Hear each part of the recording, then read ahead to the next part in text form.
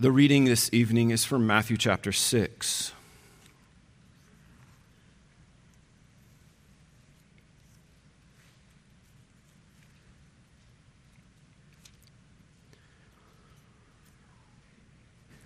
Matthew chapter 6, beginning in verse 1. Beware of practicing your righteousness before men to be noticed by them. Otherwise, you have no reward with your Father who is in heaven. So when you give to the poor, do not sound a trumpet before you, as the hypocrites do in the synagogues and in the streets, so that they may be honored by men. Truly, I say to you, they have their reward in full. But when you give to the poor, do not let your left hand know what your right hand is doing, so that your giving will be in secret, and your Father who sees what is done in secret will reward you.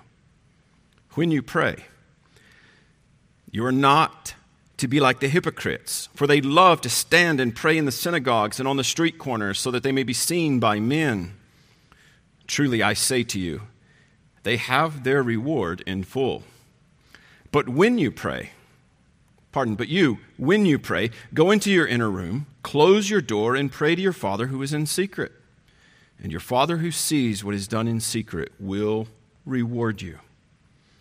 And when you are praying, do not use meaningless repetitions as the Gentiles do, for they suppose that they will be heard for their many words.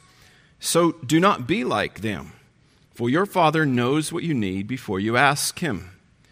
Pray then in this way: Our Father, who is in heaven, hallowed be your name.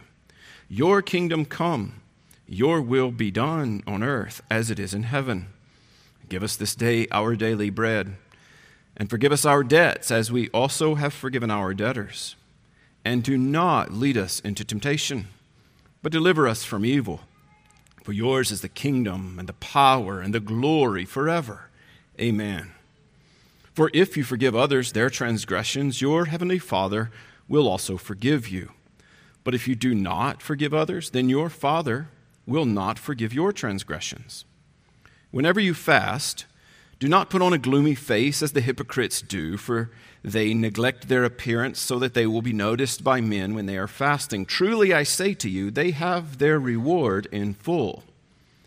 But you, when you fast, anoint your head and wash your face, so that your fasting will not be noticed by men, but by your Father who is in secret. And your Father who sees what is done in secret will reward you.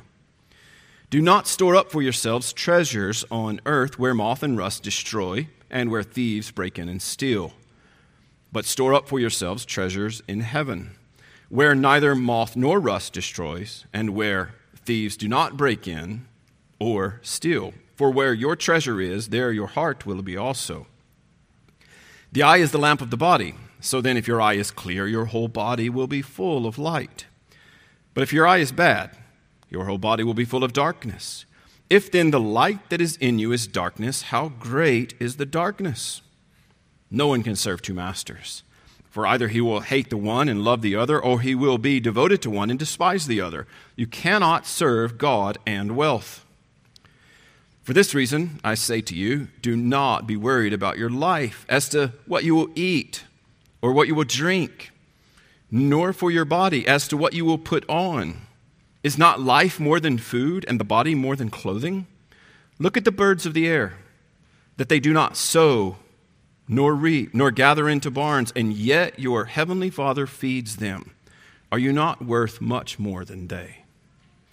And who of you, by being worried, can add a single hour to his life? And why are you worried about clothing? Observe how the lilies of the field grow. They do not toil, nor do they spin. Yet I say to you that not even Solomon in all his glory clothed himself like one of these. But if God so clothes the grass of the field, which is alive today and tomorrow is thrown into the furnace, will he not much more clothe you, you of little faith? Do not worry then, saying, what will we eat? Or what will we drink? Or what will we wear for clothing? For the Gentiles eagerly seek all these things. For your heavenly Father knows that you need all these things. But seek first his kingdom and his righteousness, and all these things will be added to you. So do not worry about tomorrow, for tomorrow will care for itself. Each day has enough trouble of its own. I don't know that we've ever sung that hymn as a church. It's possible that we did, but it's been a while for sure since we've sung it together.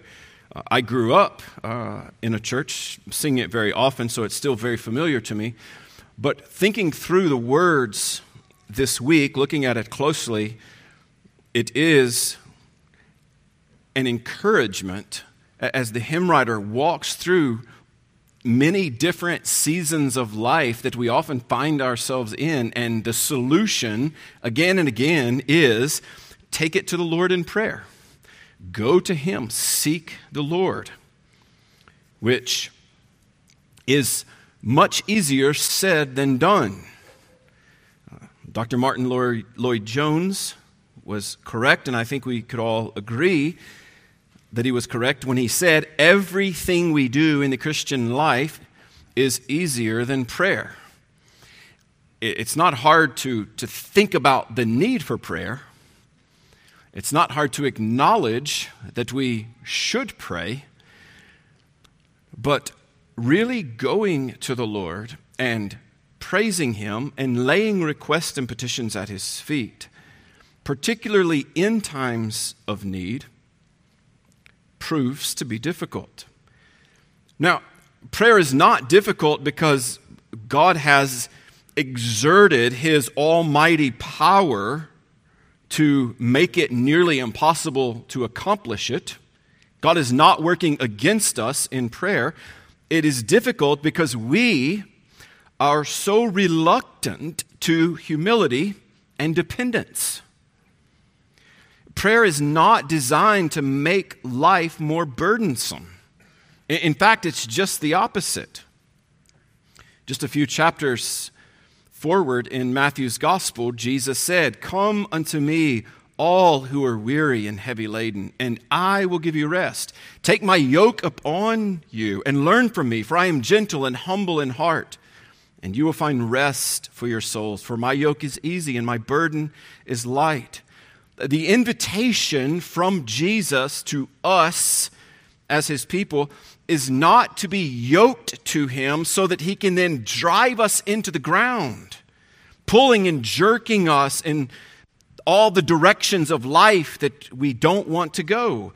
The invitation is to be yoked with Jesus so that He can shoulder the massive burdens that we are carrying, thus lightening our load, thereby unburdening us.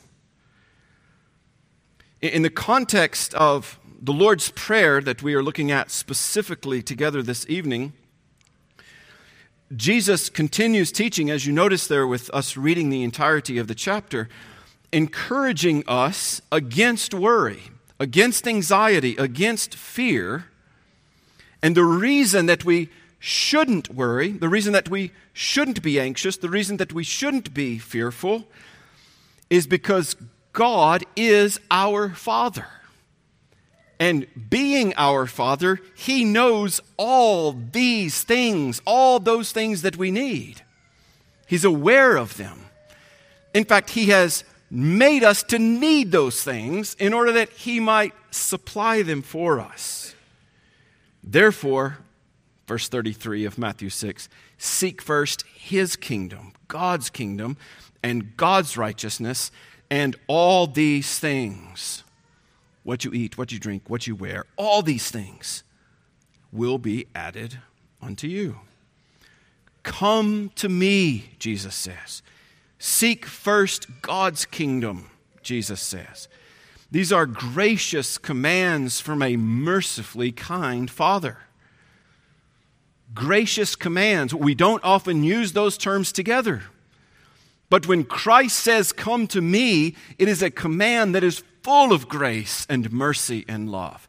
When He says, seek first the kingdom of God, it is a command that is oozing with mercy and grace. You listen to the promise included with these commands. You will find rest for your soul.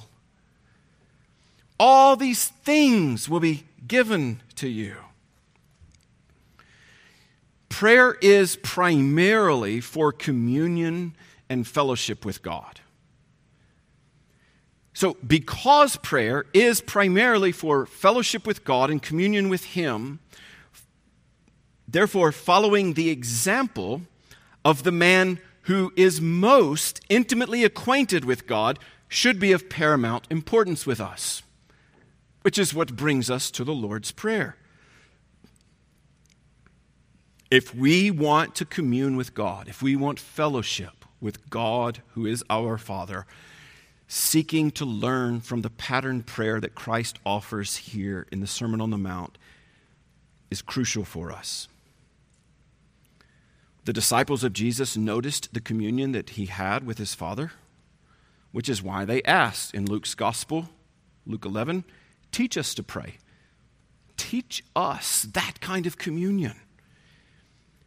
Teach us to fellowship with our Father in the way that you do.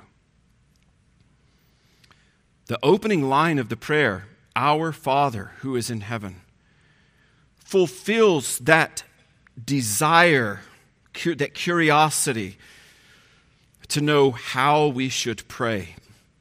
Leading up to that, the first 8 verses, Jesus has made clear how we should avoid praying, how not to pray. Right?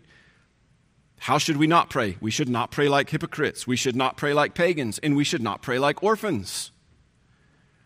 How should we pray? Pray then in this way, our Father.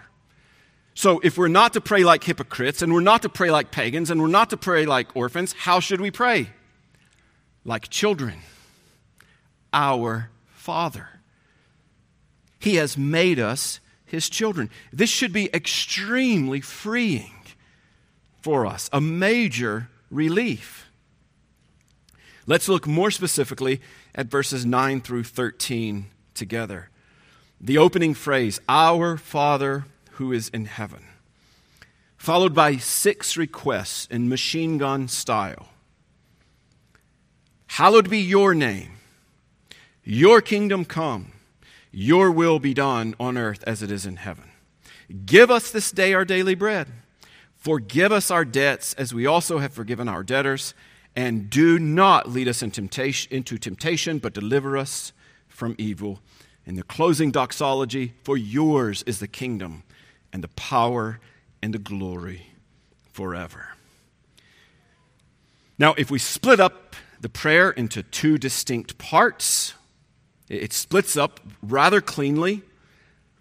Hallowed be your name, your kingdom come, your will be done on earth as it is in heaven. Everything about God, paralleling the first table in the 10 Commandments. His name, His kingdom, His will, our duty to Him. And then the second 3 requests, your kingdom come, your will be done.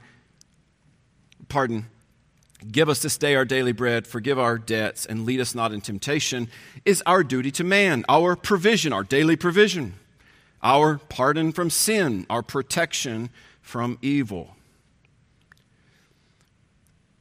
Thomas Watson, writing on the Lord's Prayer, noted 2 specific benefits of using this prayer as a pattern prayer in our praying. The first benefit, he notes, is it prevents us from making errors in our prayers.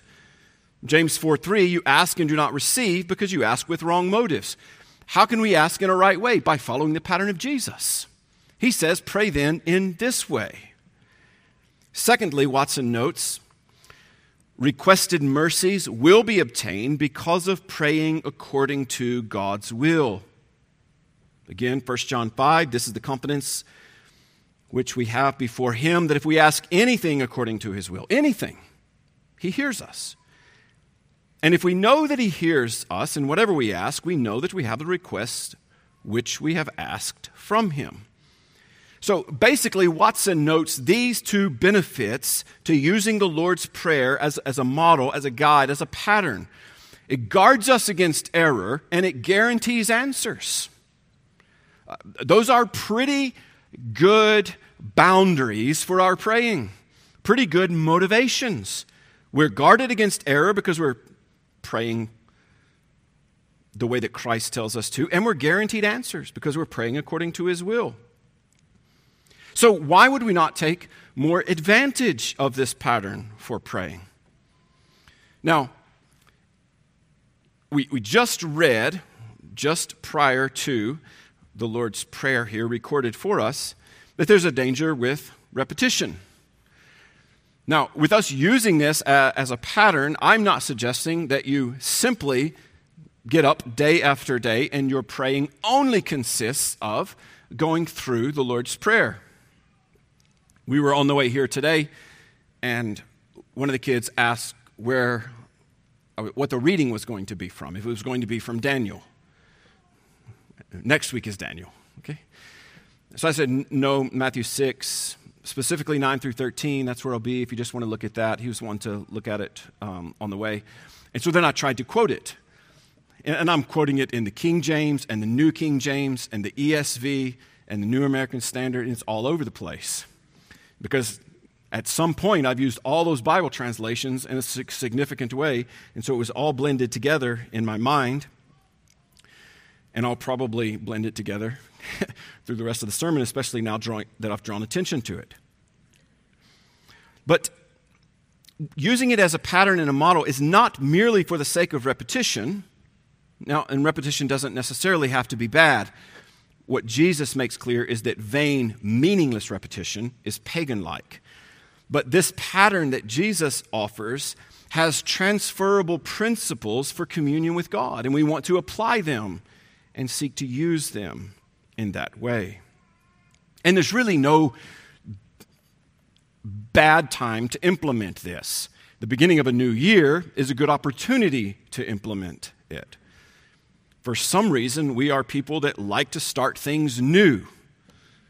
Someone was at the house this week, I'm forgetting who it was, and they mentioned their mom or grandmother had a magnet or something on the refrigerator. It reminded me that my grandmother had a magnet on her refrigerator growing up for as long as I can remember that said, "I'll start my diet on Monday." And that's the way we live. It's not Monday, but it is a new year, and lots of us probably have great plans, and some of us probably have kept our New Year's resolutions for all 18 hours almost of this new year. New Year's resolutions are not necessarily bad.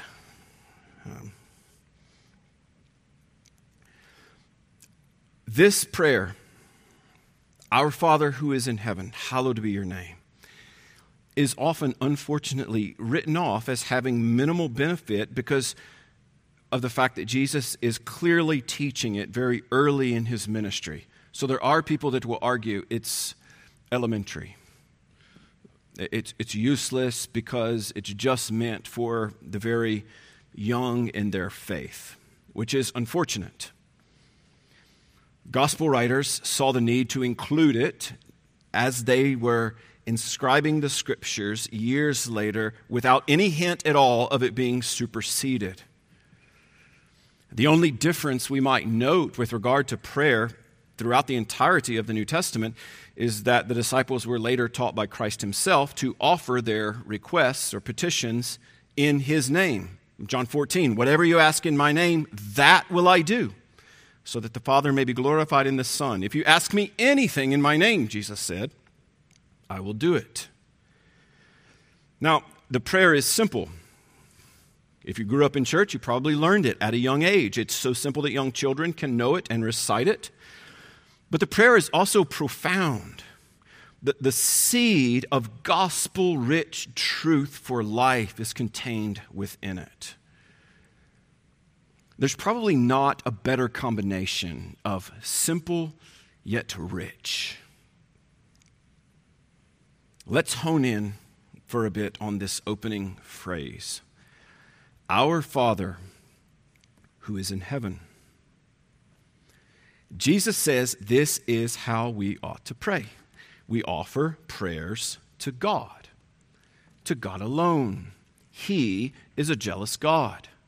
We do not offer prayers to angels or saints or men or women. Pray then in this way, "Our Father." He is a jealous God. He's our Father. And he is in heaven.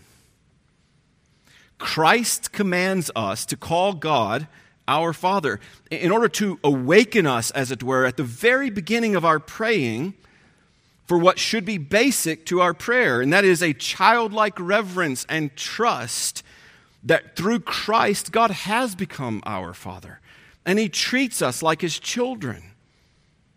Just as parents do not refuse the things of life to their children, even less will God, our Father, refuse to give us what we ask for in faith, in keeping with His will. Through Christ, God has become our Father. Jesus says, when you pray, pray then in this way, our Father. But is God the Father of everyone? God is not the Father of all people. He is the Father of all who have come to Him through Christ. He is the Father of only those who have come to Him through Christ. Now, this can be an issue, a sticking point, for those who may assume that somehow we are all God's children. But that notion could not be further from the biblical reality. We are all His creatures. But is there really any solace in that? He created the devil, the demons. There's nothing that He didn't create. There's no solace in simply being a creature of God. Fatherhood, as Jesus is talking about it here, pray then in this way, our Father who is in heaven. This fatherhood is not in regards to creation, but to redemption. With regard to salvation, this fatherhood is exclusive and restricted, which I know may feel anti-human or un-American, but it's biblical. Only those who look to Jesus as mediator and sin bearer and go to God through Him have any right to call God Father. So when Jesus tells us to pray, our Father, it's not for the sake of protocol, but for the sake of truth. Why call Him your Father? Because He is our Father. He has become the Father of those who have come to Him through Christ. It's not an etiquette issue that Jesus is teaching us. It is an obedience issue. Pray then in this way, our Father who is in heaven. Jesus doesn't stop with Father, but continues clarifying that this God who is our Father is in heaven. And He includes these words because in heaven, the reality of where God is teaches us not to think of God's heavenly, majestic splendor as something tangible and earthly. But it teaches us to expect everything that we need for body, soul, life can be supplied by this one who is in heaven, who is almighty in His strength. Now, in one sense, these are contrasting ideas. Our Father who is in heaven. Though they are contrasting, they are not in conflict with one another. Who do we pray to? We pray to God our Father. Where is He? He is in heaven. He is a kind and most gracious Father. But in order to prevent a pattern of irreverence, Jesus makes mention of the dwelling place of this kind and gracious Heavenly Father. He dwells in a high and holy place that is marked by majesty and power and dominion and authority. He is unceasingly worshiped by myriads of angels. Our Father in heaven instills a sense of majesty, and it guards us, prevents us from a chumminess by clearly referring to the transcendence that belongs exclusively to Him. The contrast, our Father who is in heaven, a warm, tender confidence with Him as a Father, and a deep reverence because He is God. It's intimacy with Him as a Father, but intimacy with dignity because He's God. It's childlike trust yet distinct awe. Our Father, who is in heaven, hallowed be your name. The initial request. Words like initial and first are difficult when I look at the clock, because I have a long way to go. Hallowed be your name. The first of 6 requests. What is Jesus teaching us in this request? What does hallowing God's name mean? What is Jesus teaching us to actually ask for? Is it asking for something? Or is it merely stating a fact? It's not merely stating a fact. It's not, your name is holy. That's a true statement. But that's not the pattern of praying that Jesus is teaching here. It is, may your name be seen as holy. That's the prayer that Jesus is teaching us. It's not an assertion that Jesus is making, but a plea that he is offering. The request, this initial request, is essentially that God will allow us to rightly know him in order that it might result in sanctifying, glorifying, and praising him in all our works. Causing his almighty power, his remarkable wisdom, his unmatched goodness, his everlasting righteousness, his mercy, his truth to shine forth from our lives. That's the prayer. So that we might direct our lives, every aspect of our lives, thought, deed, intent, and word, in order to prevent his name from being blasphemed. Hallowed be your name. The very first thing that Jesus teaches us to pray for is that God's name might be consecrated and set apart. Now, it's not just the first request in a list of other requests. It is the chief request. It is the biggest request and the most basic request of the entire prayer. We might say it is the thesis of Jesus' prayer. The point of prayer in general is the glory of God, and the point of this prayer in particular is the glory of God, the hallowing of his name. This first request gives us a sense of direction in our praying, establishes a grounding, if you will. We get our bearings, and it provides the direction. Hallowed be your name. God, we want your name to be renowned in our lives and throughout the entire earth. Because our self-centeredness as humans knows no limits, our praying, if we were left to ourselves, would begin with us and end with us. And so it's so helpful to see this pattern from Jesus here. Begin here, hallowed be your name. And it ends there as well. You can run to the doxology. Yours is the kingdom and the power and the glory forever. Those are the bookends of this pattern prayer from Jesus. This divine ordering in this model prayer provides for us a reorientation, a realigning of our requests with God's priorities. All other requests must be shaped and fashioned by this initial concern.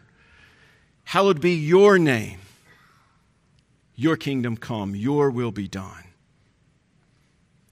Our provision of bread, our pardon from sin, our protection from evil. Because of our shallow hearts and dull minds and cool affections and weak discipline, we need this kind of plea from the outset. I need this kind of pattern to run to again and again and to see the principles that are lined out in this prayer from Jesus. I mentioned Luke 11 before. When Jesus was asked how to pray, he began with, hallowed be your name. Literally, may God's name be revered in the entirety of my life. That's how Jesus taught us to begin. And there are practical outworkings of that. Because there is no greater way that we can hallow God's great name than in obedience to him. Colossians 3:17, whatever you do in word or deed, do all in the name of the Lord Jesus. Every aspect, from the moment our eyes open on our pillow in the morning until we lay our head down again at night. Everything in word or deed, do all in the name of the Lord Jesus. Why is it important? Because a poor performance in the workplace gives cause for God's name to be blasphemed. Because when our family affairs are out of order, it gives way for God's name to be mocked. Students, when you give minimal effort in the classroom, it results in God's name being profaned. When we post online statuses that contradict our life and our choices, it gives a wide open door for God's name to be trampled. Professing Christ with our mouths but constantly making selfish decisions evidences a mere profession as we stain His impeccable name. If the request for God's name to be hallowed is the foundational and overarching request of our praying, then we must honestly assess what measures we are taking to secure that His name is being hallowed in our lives. It's more than just saying, "Hallowed be your name," but it's making efforts. Request number 2. Your kingdom come. What are we praying for? When we say, your kingdom come, we are asking for the things that God has promised in His word, for the good of His church to come to fruition. That the rule of Christ and the reign of Christ would take place in every heart and in every life. That the expanse of the glory of Christ would spread around the globe. That the final return of Christ would happen as He comes to claim His bride. Your kingdom come. The kingdom of grace in which we live will one day become the kingdom of glory. And that's our desire. That's our prayer. Request number 3. That point was short. Your will be done on earth as it is in heaven. What is God's will? Here's a connection of the hallowing of God's name and His kingship coming. Your will be done on earth as it is in heaven. His name is hallowed in heaven. He is king in heaven. His will is accomplished in heaven. And here's the prayer: that the righteousness of God would rain down among His people so that His perfect will would happen in our lives, in our midst, here on earth, as it is guaranteed to happen in heaven. This third request is the logical consequence of the first two. When God's name is hallowed, His kingship will come and His will be done. Now, when we talk about God's will, He has one will with two aspects. There is a concealed aspect of His will, His sovereign decree. It is concealed from us, not from Him. And He has a revealed aspect, His displayed desire that is revealed through His works and through His word.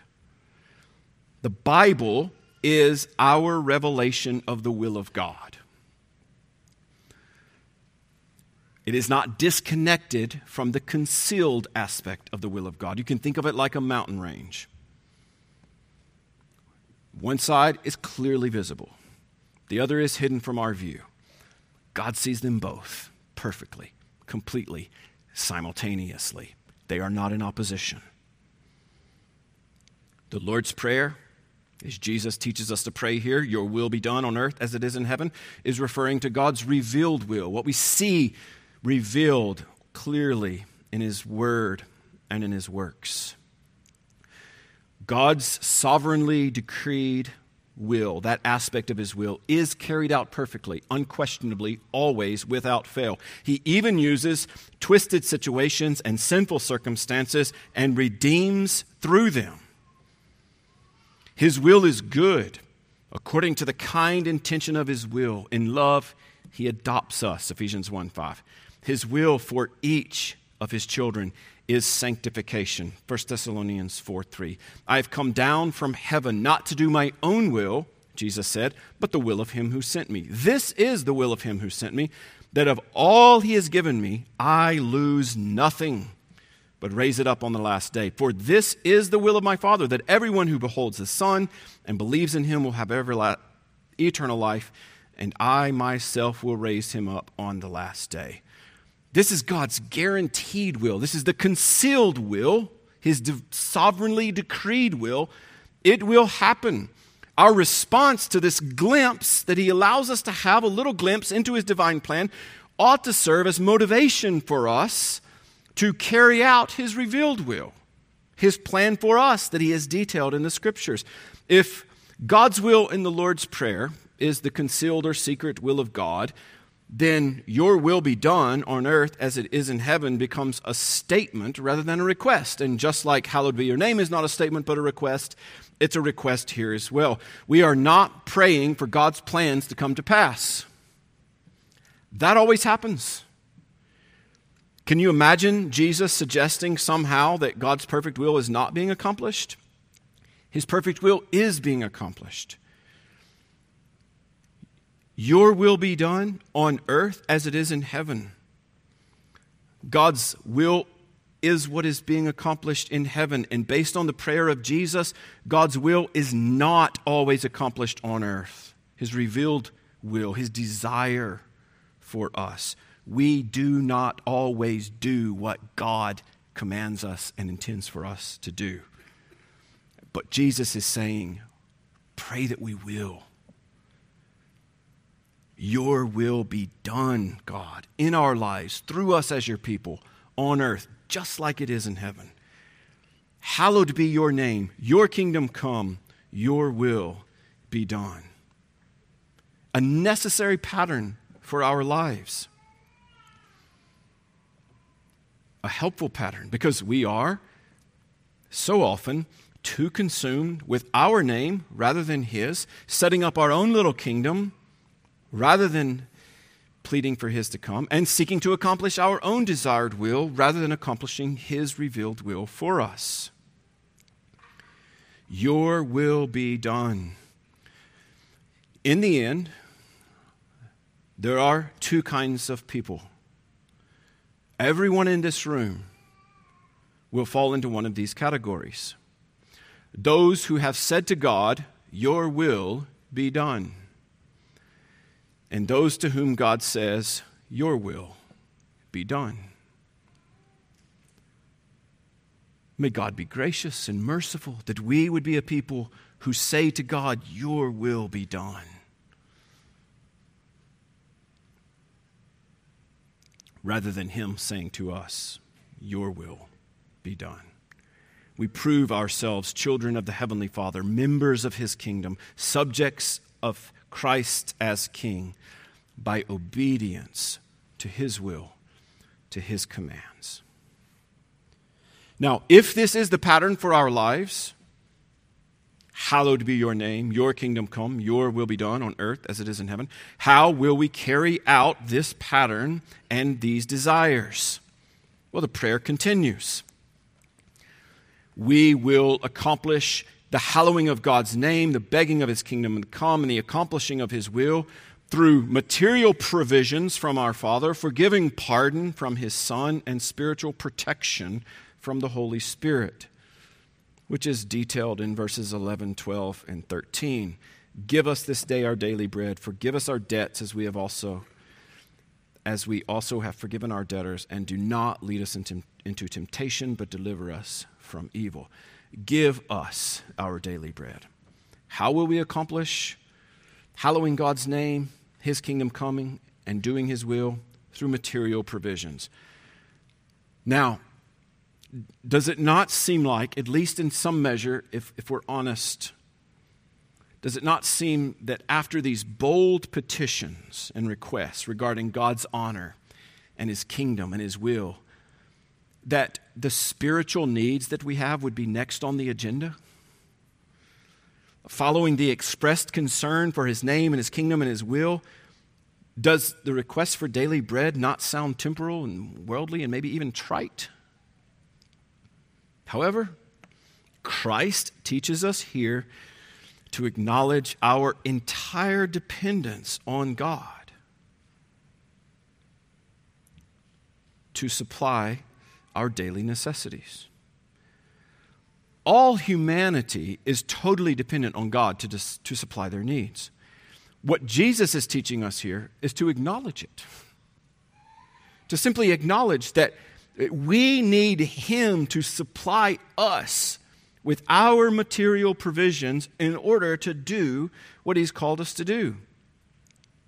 Our approach at this point in the prayer should be, after asking God to set His name apart and to expand His kingdom and to accomplish His desired will in our lives, we must then ask, where are we going to get the energy to work towards the goal of these glorious ends? How's it going to happen? For us to fail to mention our personal needs for fear of bothering God with pettiness is as great an error as allowing these types of items to dominate our prayers. Don't you find that we are extremists by nature? We find ourselves in one category or the other, right? It's like a grocery list of all the things we need, or we don't want to be trite and petty, so it's only honoring God and begging for His kingdom and not dealing with the smaller temporal material things of life. Here Jesus is teaching that it's both and. We are physical creatures living in a material world with a temporal existence who are also eternal and spiritual. And somehow that's not in conflict. Except in our minds. It's quite the conflict to try to wrap our minds around it. We must not give in to the notion that prayers regarding physical needs are somehow low-grade prayers. God is our Father. Remember how the prayer starts. Our Father. He loves with a father's love. And He is concerned for the complete well-being of His children. We see His concern regarding food in the miraculous feeding of 4,000 at one time and 5,000 at another. Now, I mentioned our tendency of extremism. It comes into play with issues like this regarding our physical bodies. When it comes to taking care of our physical bodies, we are prone to err either by deifying them or despising them or disregarding them. All are dangerous cliffs for us to fall off of. The only right response happens as a result of recognizing that God is our maker and therefore we must honor Him with our physical bodies. One of the ways that we do that is give us this day our daily bread. This day. Now, our culture functions in such a way that we don't understand the concept really, for the most part, of looking for daily provision from God, not in the same kind of way that existed in the first century, which was basically today's pay for today's food. We don't function that way much anymore, particularly here in the West. But we can see what Jesus is encouraging here. We can see the principle that He's driving home, and it's illustrated well by thinking about a son coming to a father requesting money, and the father promising that all the needs that he will ever have will be amply supplied. Promising that, but not signing it all over as a lump sum or a load of cash. The father loves his son. He desires fellowship and communion and companionship with his son. He expects the son to come each time that there's a need and to make the request known, believing that what was promised from the father was still true, that every need will be amply supplied. God loves us as His children, and He's promised to provide all that we will ever need, spiritually, physically, mentally, emotionally. There is no lack in Him, but He doesn't just give it to us all at once. He too, like an earthly father, desires fellowship and communion with His children. He gives as we come to Him, as we acknowledge our need, as we ask for need. He gives what we need. Give us this day our daily bread. Unfortunately, we should also mention that this prayer for God to provide for daily material needs does not in any way whatsoever, negate the obligation that we have to work and provide for ourselves, for our families, and also to serve those in need. There is a synergistic relationship between divine providence on the one hand and our laboring responsibilities on the other. Jesus is not telling us to pray for daily bread so that we can sleep late and avoid long days and cut corners at the job.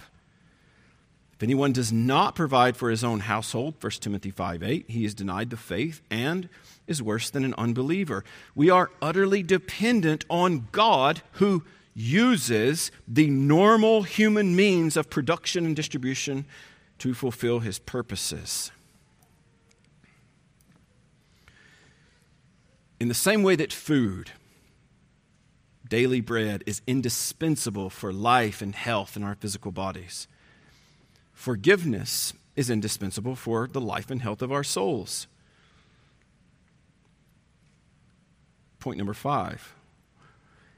And forgive us our debts, as we also have forgiven our debtors. I'm alive and need to be kept alive, so I need bread. I'm guilty of sin and need to be cleansed from it, so I need forgiveness. And I live in a world of evil. Point number 6. I'll mention it now. We'll get to it a little bit later. I need to be guarded from certain things in the future. Forgive us our debts. Forgiving pardon from the Son of God. Now, all the other previous petitions have implied an agreement to our responsibility, a commitment to his glory, a serving in his kingdom, a doing of his will. But this one Jesus includes in his statement. He doesn't just say, and forgive us our debts, but it's included, as we also have forgiven our debtors. Now, there are people that deny the need for praying according to this 5th request. The argument may go something like this: we're justified by faith. There's no need to ask for forgiveness. Or we are forgiven and already holy, no longer committing sin, so there's no need to pray this point. Or we are not bound to the law, therefore this does not apply to us. It does apply. While we're outside of Christ, God is our judge. Once the verdict justified has been declared, he doesn't remain our judge, but adopts us, becoming our Father. The Lord's Prayer is a family prayer. It's for children who long to be in close communion and right relationship with our Father. So we want to be forgiven, removing everything that would hinder that close communion with a loving Father who loves us and gave his Son for us. And we should also note, and forgive us our debts, as we also have forgiven our debtors. We're not forgiven by God because of forgiving others. We forgive others because of the forgiveness that God has extended to us. God only forgives the repentant.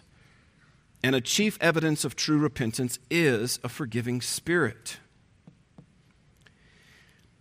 If you pray this 5th request with integrity, in its entirety, you are either saying that you will forgive anyone of anything, or that you are not a beneficiary of God's forgiveness. Can you imagine praying something like this? Oh God, please forgive me proportionately to the way in which I forgive people who have sinned against me. Because if you pray the 5th request, you are praying that. There's more on forgiveness just after the prayer in verses 14 and 15. For if you forgive others for their transgressions, your heavenly Father will also forgive you. But if you do not forgive others, then your Father will not forgive your transgressions. And finally, these last 3 were material provisions, forgiving pardon, and now spiritual protection. Do not lead us into temptation. Our proneness to stray is strong. We need deliverance from the evil that is in the world. We need deliverance from the evil within our own hearts. We need deliverance from the evil one who prowls around seeking someone to devour. Do not allow us to be led into temptation that overwhelms us, is the literal prayer that Jesus is teaching us to pray. Does God lead us into temptation? No. Never. He does, however, have the ability to guide us away from or around and even through temptation. And that's exactly what's intended in this final petition. Do not lead us into temptation, but deliver us from evil. Not take us out of the world, but keep us from evil. That's the way Jesus prayed for us in his high priestly prayer. So do not lead us into temptation, but deliver us from evil. For yours is the kingdom and the power and the glory forever. We are completely dependent on God for our physical sustenance. We are completely dependent on God for our spiritual victory. We are completely dependent on God for our moral triumph. Jesus says, in the midst of the world, pray then in this way. Our Father who is in heaven. He is our Father. Is it true for you? Is he your Father? Is there that habitual response of going to him as your Father, praising him for who he is, acknowledging your need for him, asking him to continue being your great provider?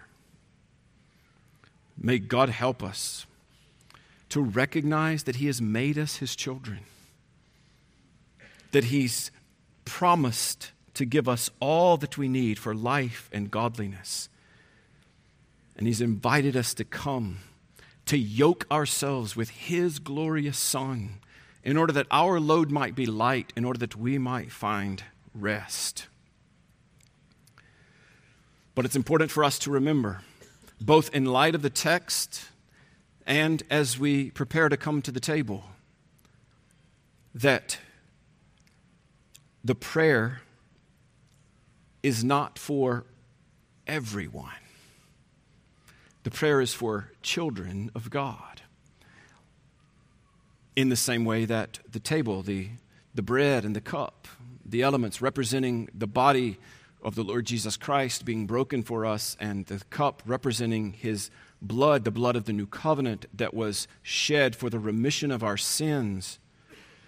It's only for believers, for those who have repented of their sin and are repenting of their sin, and who have trusted and are trusting in the work of Jesus Christ alone for salvation. If that's you, if you're in Christ, if he is your Father, then you are invited to come and to take of the bread and of the cup, to recognize the union that we have with Christ and the communion that we have with one another, and to revel in that, to remember that the Christ who taught us to pray like this lived and died in order that we might not die the second death, in order that we might live forever. So we remember his life and his death, and we look forward to his return, longing for him to come, when his kingdom here on earth will be set up and established forever and ever. We are proclaiming his death, and we are looking for the promise of his coming. If God is not your Father, he is your Creator, and he can become your Father. Christ died to save sinners, and I promise that you qualify for salvation. I am a sinner, and you're a sinner. Everyone save Christ who's ever walked on this earth is a sinner and qualifies for salvation. It's my plea that you'll come to Christ, that you'll turn from your sin, and that you'll find all your satisfaction in him who will save you from your sin. I'm going to pray, and after I do, the elements will be set up. We'll come down the middle aisles and return around the outside, taking and eating here at the table. If you're in Christ, come to the table. If you're not in Christ, the table's not for you, but Christ is for you. Run to him and find salvation. Let's pray.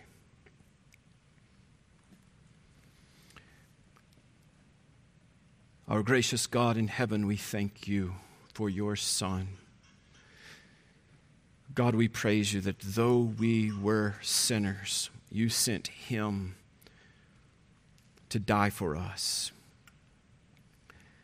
That our unrighteousness has been quenched through his death. That our justification is secure through his resurrection. God, we pray that you would continue working sanctification and maturation in the lives of your children. Even now, God, we pray that you would grant us grace through the partaking of the Lord's Supper. We thank you for the broken body of our Lord and for the shed blood. God, we thank you for reconciliation and redemption. And we pray for grace upon grace to live lives that are pleasing to you. It is our heart's desire as a people to hallow your name, to facilitate the coming of your kingdom, to accomplish your will, to acknowledge our ongoing daily material needs, to forgive and to be forgiven, and to experience deliverance at your hand from evil. For yours is the kingdom and the power and the glory forever and ever. We pray in Christ's name. Amen.